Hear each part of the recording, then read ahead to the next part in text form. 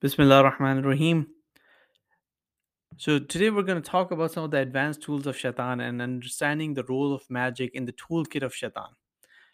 So in addition to these regular tools that we talked about last time, and we said that there are roughly 25 of these, the Satan has some other advanced tools which are not the regular ones. These advanced tools he can only use with the permission of Allah, and without Allah's permission, these advanced tools will not work. Why does he need these advanced tools? And we talked about that some of the people are much more resilient against the regular tools, and these people, like people of the highest degree of iman, prophets, Sadiqeen, Shu'ada, they are attacked by shaitan with these advanced tools along with the regular tools that the Satan has. And there are about 8 of them. But one of these tools is magic, especially the black magic. That is one of these advanced tools. That's why it will never be activated without the permission of Allah. It is a combination of some drawing, some whispering, some blowing. That's why Allah said that it refers directly to the black magic. But all of these acts, it couldn't be activated without the permission of Allah. That's why Allah said in the Quran, but they do not harm anyone through it except by the permission of Allah.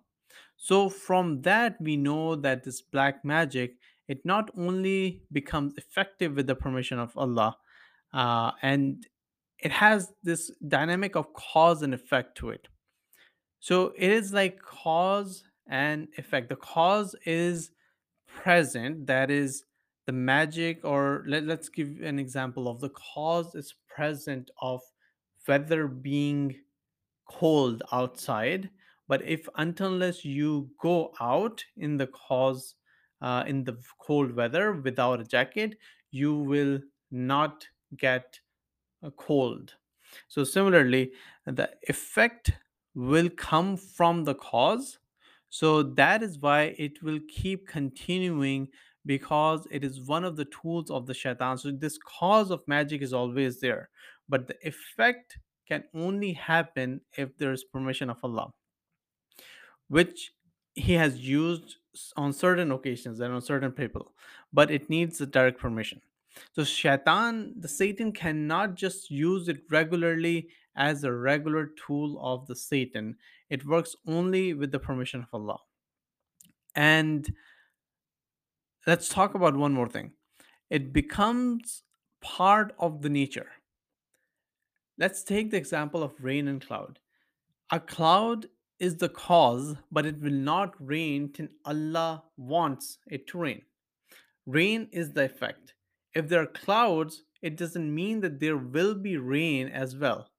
Rain needs the permission of Allah for the clouds to change to rain.